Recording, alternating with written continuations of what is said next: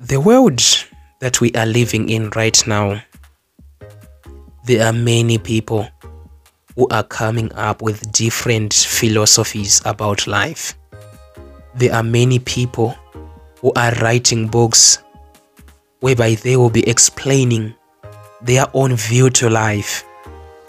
But one of the things that I want you to understand as a youth today is that the basis of your judgment when it comes to anything that you hear and embrace should be the Word of God. You have to learn to judge everything by the Word of God before you embrace it in your life.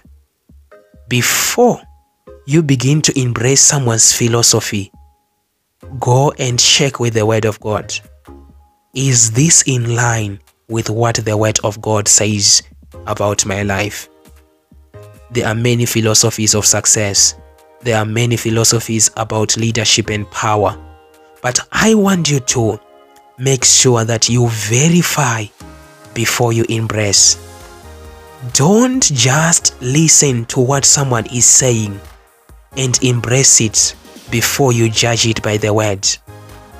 Refuse to be a victim of human philosophies that are not spirit inspired. The Spirit of the living God is the one that inspired the writing of scriptures. And no one else in this world is wiser enough to come up with a philosophy that is better than what the Bible says. You have to make the Bible your manual for living.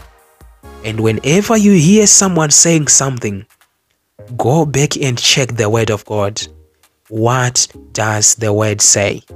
And when you begin to live your life that way, being guided by the Word of God, judging everything by the Word of God, you are going to see that you will live a successful life as a youth.